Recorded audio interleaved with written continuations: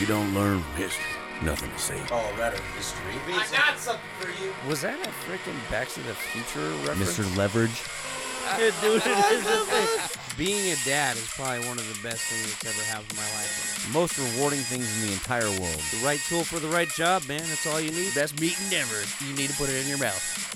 And one of my favorite quotes of all time is from John Wooden. He says, do not let making a living prevent you from making a life. Welcome into the Blue Collar Dadcast. This is Chad. I'm here with Jeremy. And we're Studio number 2, covering Sand Creek Part 2. Yes, we are. And we did go to that exhibit. And we did.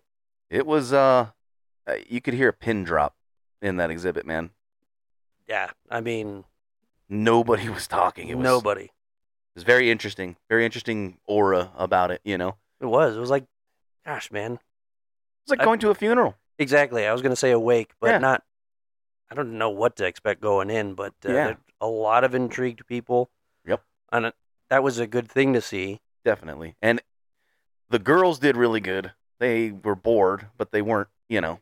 They were respectful. I think Very, they kind of very read the respectful. room.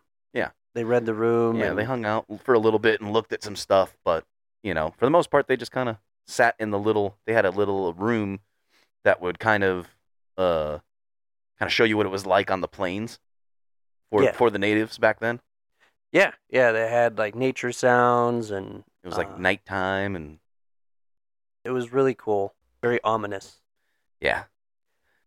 I'm not sure if it's a traveling exhibit. I think it is. Yeah. Because there was like signs on the ground for, you know, Sand Creek Massacre, 4th floor, you know, not your normal, typical exhibit, I guess. For sure.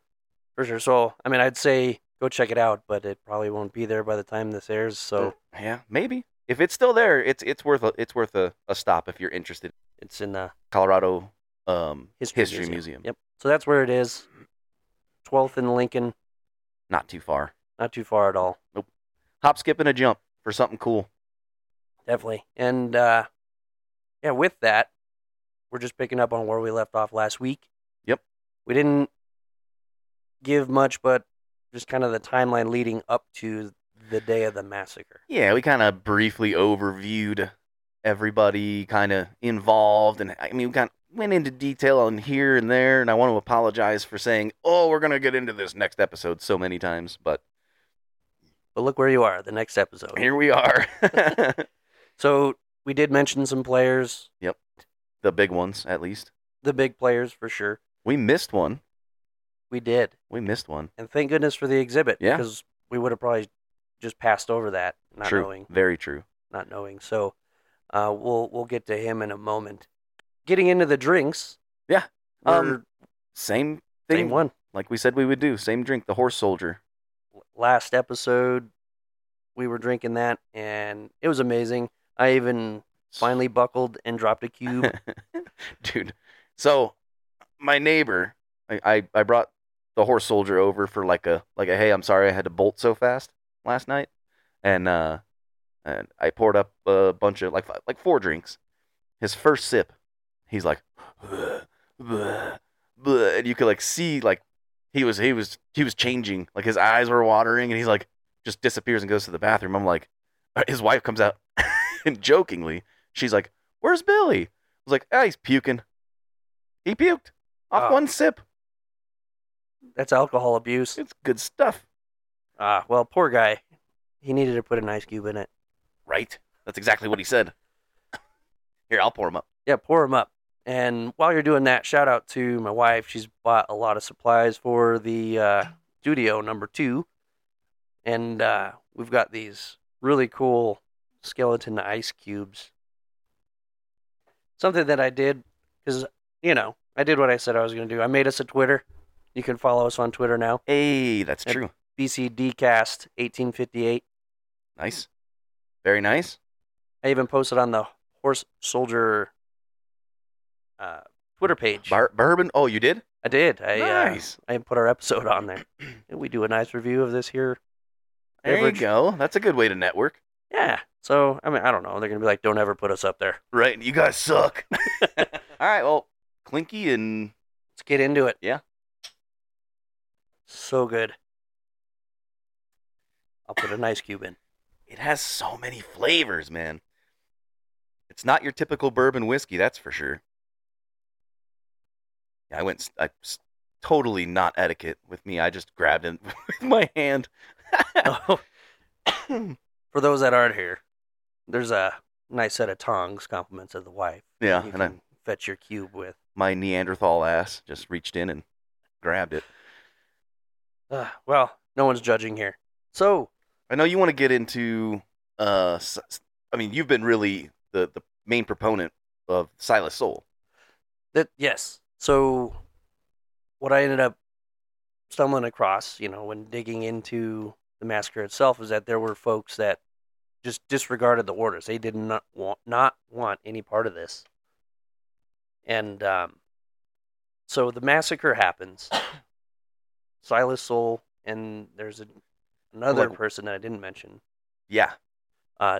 Joseph Kramer. And we wouldn't have known about it, again, just without the exhibit, man. Without that exhibit. So Joseph Kramer, like Silas Soul, they even reference each other in one of their multiple letters to Mr. Edward Winecoop. Or Ned. So when you see the letters, if you happen to look it up, you'll see a person named Ned, and that's Mr. Winecoop. Yep. He was actually the lieutenant in command of Fort Lyon just before the massacre. He actually was relieved of duty. I forget the guy's name. His last name was Armstrong, I think. Okay. I don't want to put it on the record here, but, he was replaced by somebody else. And the guy that replaced him, we may have touched on this in the last episode, was a native hater. He did not like them. He believed they were soulless. So Winecoop was relieved of duty. And after all the events, I mean, actually, we could start with the events, honestly, from his account, from Silas Soul's letters to Winecoop, if you want to start that route. So, yeah, I mean, I want to touch on Silas Soul. I didn't know this, but he was 26. Yeah, he was a young dude. At 26, I think I had just became a dad. Yeah, me too. And working at the same place that I do now. So, right. Anyway, just hats off for... Crazy. He was the commander of his backstory is really cool. Look more into his backstory on your own time if you find him interesting. He had only been in Colorado for 4 years leading up to this. Mm-hmm.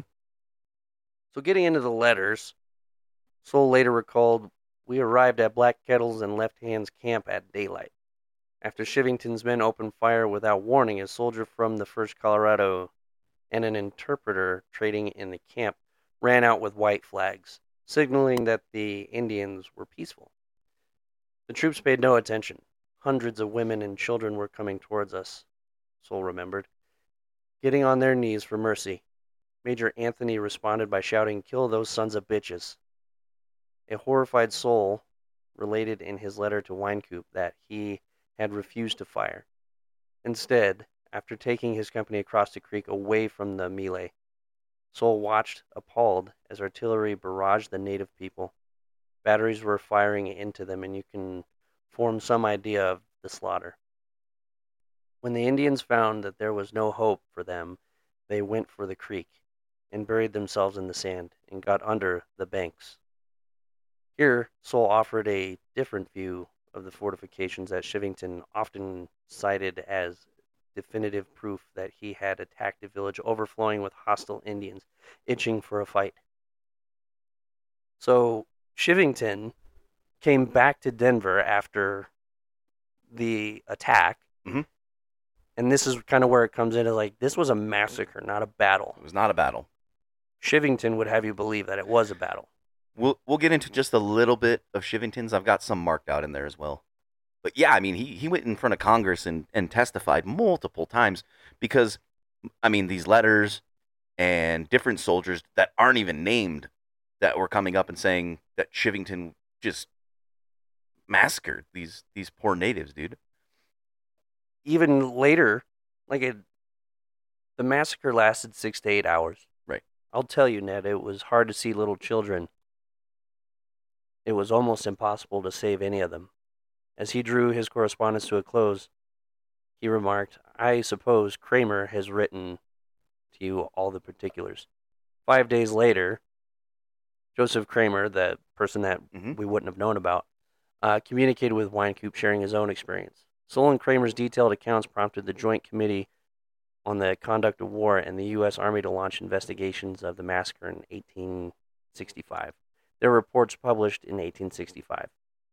Congress, in 1867, the U.S. Army prevented the details of the massacre from being swept under the rug. So, I mean, Congress and the Army didn't want this to get swept under the rug. So then that started a whole slew of things, which ultimately led to Soule being assassinated, which we can cover here in a little bit. Yep. And that was the one thing that we touched on. We didn't even mention it. It was the start of the episode. Yes. We all need Soule. I actually deleted that part from the episode because I didn't want to give it away. Well, no, it's good. But we are right. We all could use a little bit of Soule Yep. In our day-to-day. He did the right thing. He Yeah, stood knew down it and was he told wrong. his men to stand down. He knew it was wrong. And I mean, yeah, for real, man. Hats off. He ended up paying the ultimate price for it. Like I said, we'll touch on that here in a minute. Okay. I'll keep my mouth shut then. Yeah, no, for sure. But we had mentioned in the previous episode that this militia, this cavalry, it was all freaking volunteers. So Yeah. they're not even disciplined soldiers. Yeah, they basically just wild out, man. All Exactly. Of a sudden, Armstrong says, "Kill those sons of bitches," and they're like, "Sweet." Let's go. I mean, basically, they just got all the hype from the Hungates that were murdered on the plains. Yeah. Yeah. All that hype. And Yeah. you got these volunteers. And they're just regular people. So Regular they're people. getting fed by the news. They were the bloodless third. So they were in Denver just walking around as soldiers, not deployed, not doing anything. So this was their first taste against the evil natives. Yeah, right. They were just being portrayed as evil. Yeah, and I mean, with all the propaganda that was being spread around, it was inevitable. If you got two bloodthirsty soldiers that are lieutenant and colonel, and you know what I mean, and they're saying, "Go kill these sons of bitches," and that's all they've been fed is misinformation. And they're angry. And they're angry. And they want revenge. So they didn't give a shit. They didn't. Sad, man. And, to Silas' account, like he was saying, it's hard to see little children on their knees. Yeah. Like, it gets specific. And warning. It's graphic. Little children on their knees having their brains beat out by men professing to be civilized. Mm-hmm. He also wrote, squaws' snatches were cut out for trophies. And I mean what it says. Mm-hmm. What you just heard. Keep going. In another case, he remembered that a woman was cut open and a child taken out of her and scalped. What in the actual fuck? And I have this theory. I know, man. I know. But I have this theory because the original account from Shivington said when he brought scalps back, white men's scalps, and they couldn't be more than a couple days old, as confirmed by a doctor. That's what got him free from any legal actions with around the massacre. He said he brought back, the number changes, but it started with one or two, brought back white scalps, can't be more than a day's old. My theory is he actually scalped his own dead men. He's sick enough. And brought the scalps back to justify his actions. Well, thank goodness for these two, Soule and Kramer. I mean, it still happened. That's the sad part. But thank God it didn't get swept under the rug because of these. Because of those two, yeah. It didn't go down in the books as a victory. Some sort of battle. Exactly. When these peaceful Arapaho and the Cheyenne were told to go there by the governor. They said, if you're peaceful, he basically went out on a I can't even say a whim, planned out, said, if you're peaceful, Native American, go to Fort Lyon, camp out there, you will be safe. And all the hostiles We're going to find you and we're going to kill you. Yeah, So they were flying. instead, they went to the peaceful tribe, the peacefuls of the tribes, and slaughtered them, man. They were flying American colors. Yeah. Yeah, they were. They were supposed to be under the protection because they were flying those colors. Mhm. And then it backs up, backing up a little bit. They came out waving white flags. Like running towards them, like, hey, hey, hey. Chief White Antelope actually stood there and just did the Cheyenne he death gave chant. up, man. He gave up because he was, again, I'm going to use the word proponent, one of the main proponents of peace. And he was telling his people, we're safe, we're safe, we're safe. There's nothing to worry about. So they were just living their day to day. And when this attack started, he gave up. Stood in front of his tent, closed his eyes, did the death chant, and they killed him. Yeah. Absolutely horrendous. It's not an easy read. No, it's not. And, just, again, being a dad, and hearing Silas's account. Cutting out a baby and scalping a not fully formed baby? Like, come on, man. Right. And just defenseless children, that are crying. I don't want to get too far. No. Because being a dad makes this it hits. It does. It does. And I don't care the color of your skin. No, I don't care. I don't. Can't say you don't see color because everybody sees color, but I don't care the color of your skin. This is an atrocity, man. Of course it is. So, I almost don't want to hear from him, but you've got Shivingtons. I'm not like I don't want to hear from him either, but for the podcast, for the history portion, I'm gonna touch a little bit on his testimony. For sure. And again, we're quoting from a really, really good book, very detailed, by Ari Kelman. It's called A Misplaced Massacre, Struggling Over the Memory of Sand Creek. Also in conjunction of History Colorado, who I also followed on Twitter. So now we got a whole bunch of volunteer military coming back from the battlefield.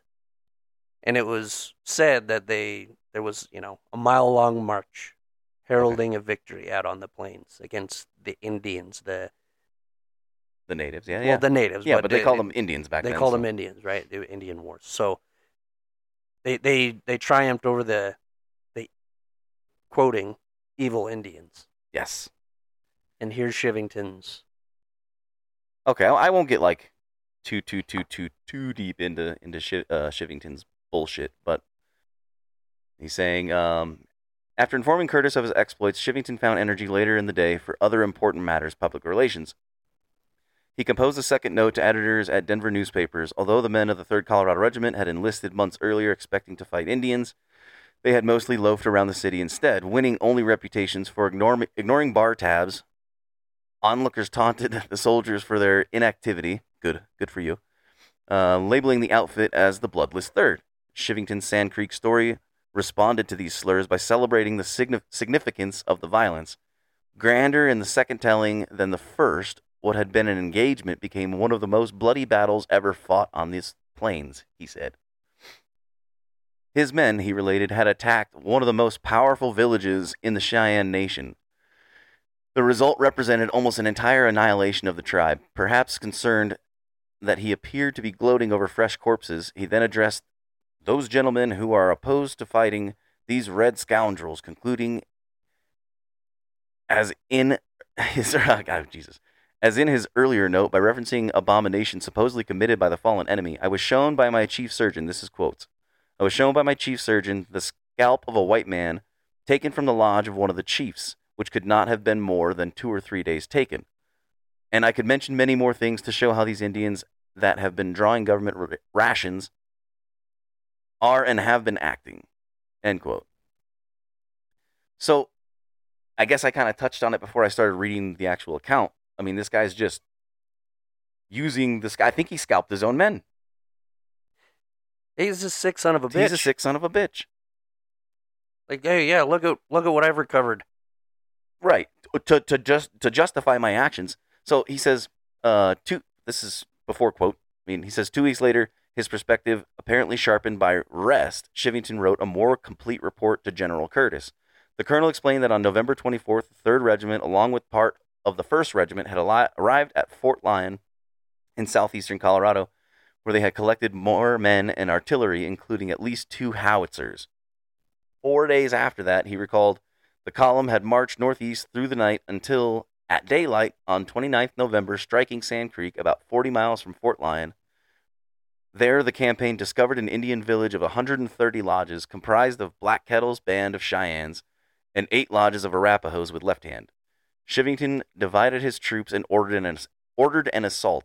Although the attack surprised the Indians, they rallied before forming a line of battle across the creek about 3/4 of a mile above the village, stubbornly contesting every inch of ground. A running engagement ensued, the Indians facing heavy fire from infantry, mounted cavalry, and artillery, gradually fell back from one position to another, across approximately 5 miles. Eventually, though, Black Kettle's and Left Hand's people abandoned all resistance and dispersed in all directions. So, that's his first. So he's sending letters immediately to cover his ass. Well, I'm sure. And this account, the further you read, I don't want to give him any more. I don't want to read any more from him. But the further you read about what he says to Congress and the letters he writes and stuff, and the guy went to trial, I think, 7 or 8 different times. And he talks that number of scalps, that 1 or 2 or 3 or whatever it was, became 19 eventually. And he said that women were hanging them from their teepees for war trophies. So they were evil. They were evil. And George Bent was there. George Bent was at Sand Creek, man. Do you have any of his? I do. Would you like me to indulge? I think we should. In honor of George Bent, who really wasn't touched on too much. I mean, he wasn't really touched on too much because there's just so much information from him. I mean, the man wrote letters for decades. He lived until... So he was born in 1843, and I think he died in 1918, if I'm not mistaken. So he lived a long, long life, and his book of all of his letters didn't come out until 1943. So he didn't even live to see his book come out, and his tellings of the entire way of life, his life, the way of life of the Cheyenne, the war parties. This guy is one of the most interesting people I've ever... I think I said this in the last episode, actually. One of the most interesting people I've had the pleasure of reading about. It sounds like it, having been a biracial dude. Yep. And he fought with the Confederacy, came back, became a Cheyenne fully. Which was part of his roots. Yep. If you missed it in the first episode. And he was a peaceful Cheyenne. And after the events, because I'm not going to get to that, after the events, he actually... Because they went on the warpath. I guess we can touch on that a little later, but they went on the warpath after Sand Creek. They were pissed. Oh, yeah. Oh, yeah. So here's a little excerpt from George. Looking back on the massacre at the beginning of the 20th century, George Bent viewed Sand Creek as a hinge in Cheyenne history, an event that ended a relatively peaceful and prosperous era for the tribe and began a more violent and impoverished one. In November 1864, he camped with Black Kettle near Sand Creek. Bent was wounded in the massacre but lived. Still, federal officials inquiring into the violence apparently sought neither his testimony nor that of any other native survivors of the ordeal. Fancy that, right? They didn't want anybody that was on the other side to testify against their military. I believe it. Fancy that. So, here's a fun fact. Silas was able to save Charlie Bent, son of... William Bent. Yep. Yeah, George's brother. I did not realize that Charlie was there. Silas saved him, dude. Wow. Silas was able to save a few people. Well, the guy just keeps becoming a superhero every time I hear more information about him. Dude, we all need some soul. So you remember in the last episode I was talking about the frontier with Mr. Hyde, Yes. Mr. George Hyde? Well, this is kind of where his letters to Hyde started. Bent reported in the frontier that at the end of 1864, peace chiefs hoping to rehabilitate relations with whites had struggled to end violence. In August, Black Kettle, for instance, sent emissaries to Fort Lyon proposing prisoner exchanges. So they were trying their best to, because they had captured, women and children. The war parties had, and vice versa. The Union had captured Native Americans. So the exchanges did happen, and it was under the command of Ned Wynkoop. And then you wonder why General Curtis relieved Wynkoop of his duties. They called him an Indian sympathizer. Well, it goes against the narrative. Against there, yeah. That's why none of the natives were allowed to testify. I'm gonna read Bent's recount, and it's again graphic. As for the massacre particulars, Bent related that when the soldiers arrived at Sand Creek just before dawn, he had heard shouts warning of their approach. Startled, he dashed from his lodge and saw that Black Kettle had a flag on a long pole to show the troops that the camp was friendly. Shivington's men ignored the signal and opened fire from all sides. Bent then scrambled 2 miles upstream and discovered the main body of Indians who had dug pits under the high banks of the creek. These makeshift holes in the sand were the trenches that Shivington later insisted proved that the Cheyennes and Arapahoes had prepared in advance for combat. At day's end, Shivington finally drew off his men, having concluded the largest slaughter of Indians ever on the plains, in quotes by Bent. But by Bent's reckoning, Shivington's body count far outstripped the facts, which were tragic enough. About 150 corpses littered the field, 3/4 of them women and children. As soldiers cast about for macabre trophies. Absolutely appalling. I don't know if that word's going to get overused. I don't care, because it's appalling, man. It's sick. It's twisted. And then the government being involved, too, where they just don't want their man, because Shivington was trying to run for political office. He was trying to use that to run for political office. Isn't that sick? Hey, look what I did. Look what I did. Don't look at what I really did, but look at my... I won one of the bloodiest battles on the plains. So between Silas Kramer and now our friend George Bent, we've got 3 accounts of the atrocities seen out there. 3 verse 1. That's right. Silas also wrote letters to congressmen in Washington, D.C., and he's got a friend, Walt Whitman, telling him the truth of what happened on November 29th, 1864. It went against all Shivington's glorious battle. In January 1865, the United States government launched an investigation into the Sand Creek Massacre. That was one of many. Yeah. One of many. Well, we start getting into it with Mr. Silas, right? Silas was a key witness to who testified against Shivington, and not just Shivington, but against the Colorado Cavalry, explaining the extreme violence, bloodshed against the unarmed natives. By January, Shivington retired, dude. Yeah, he was trying to get into politics. But you get what that means. He can't be tried in military court. Yeah, I know. The guy wasn't stupid, man. That's why I think he scalped his own men. That's the problem. He was smart. He was a fucking asshole is what he was. Yeah. He was a smart asshole. Got it. Anyway, he wasn't convicted of any kind of criminal charges. He had left the military by then, so. However, he ended his career. He ended his career in disgrace. Yeah, he never got political office. Right. There was just too many accounts that proved he was a douche, and even though he was never convicted, nobody was gonna vote for him, dude. No, well, right. He was known as the Butcher of Sand Creek later, so his reputation was still tarnished. So way to go, a-hole. Yep, way to go, a-hole. Oh man. And like, and you think like, at least I do. Poor Silas' soul, going through the trials and stuff, and he's a key witness, and just he gets assassinated, man. And it's like the good people trying to do good. It still happens to this day. Good people trying to do good, and people who do good things, and then point out all the dark, just get assassinated. They're gone. Nope. Now they can't talk anymore. It really was the Wild West. It's a true testament to that. Sure. And yeah, what really sucks is that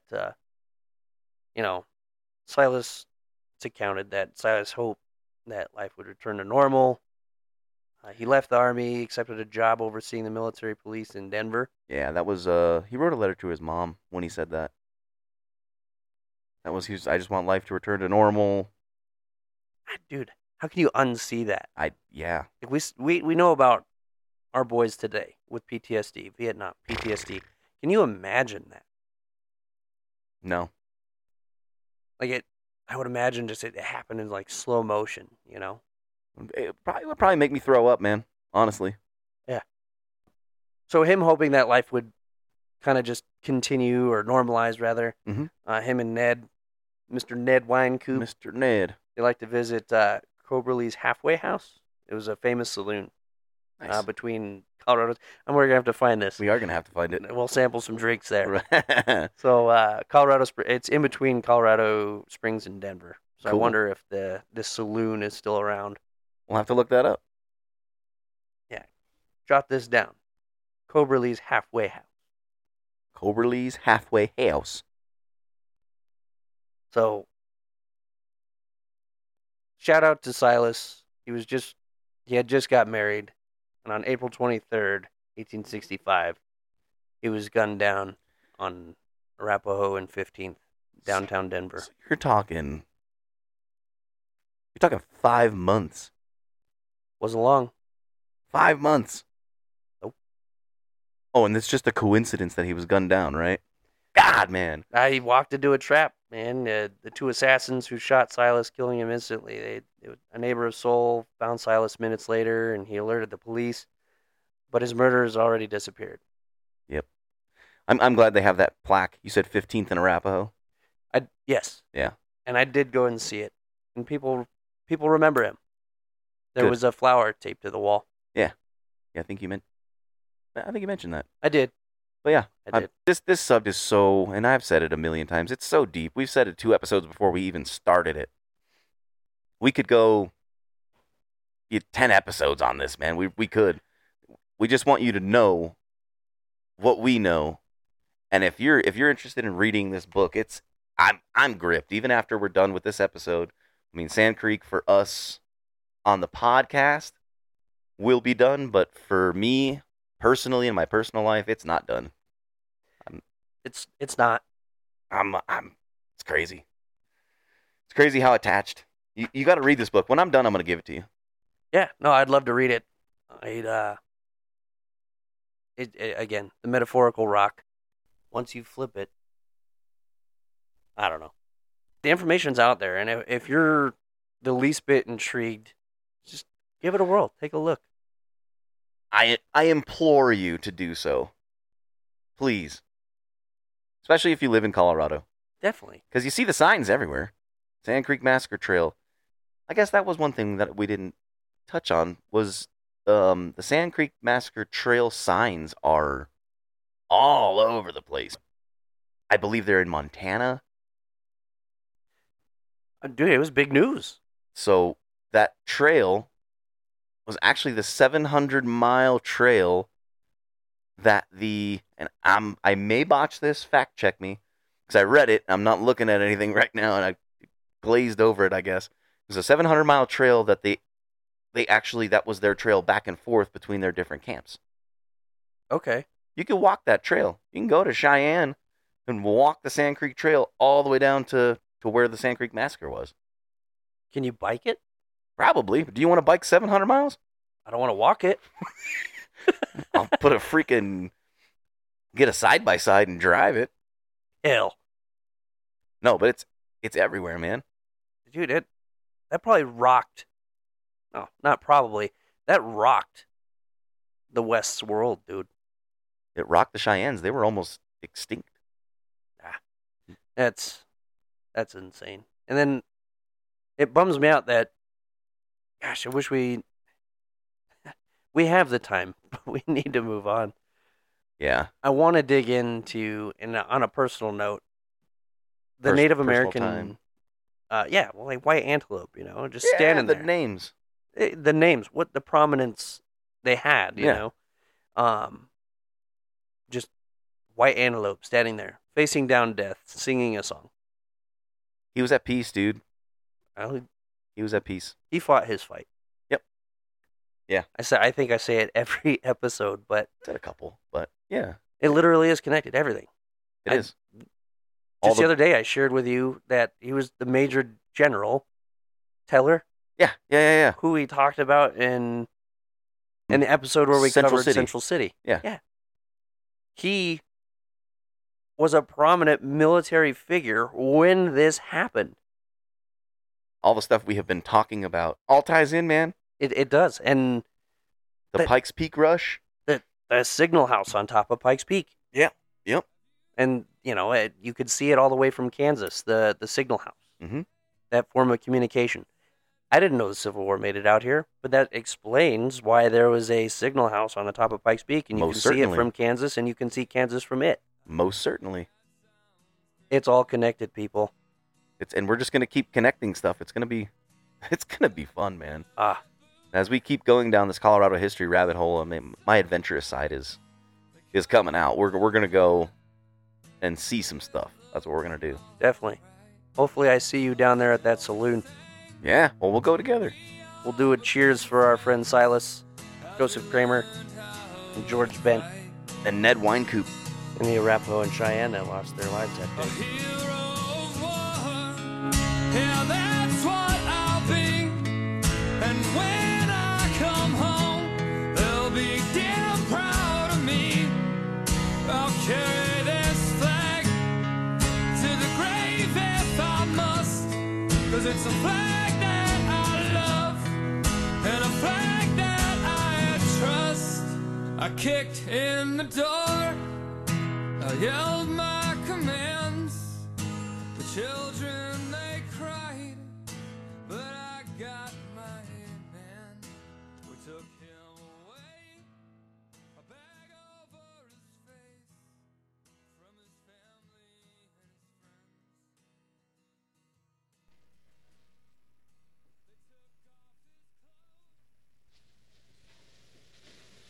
You're still here? It's over. Go home.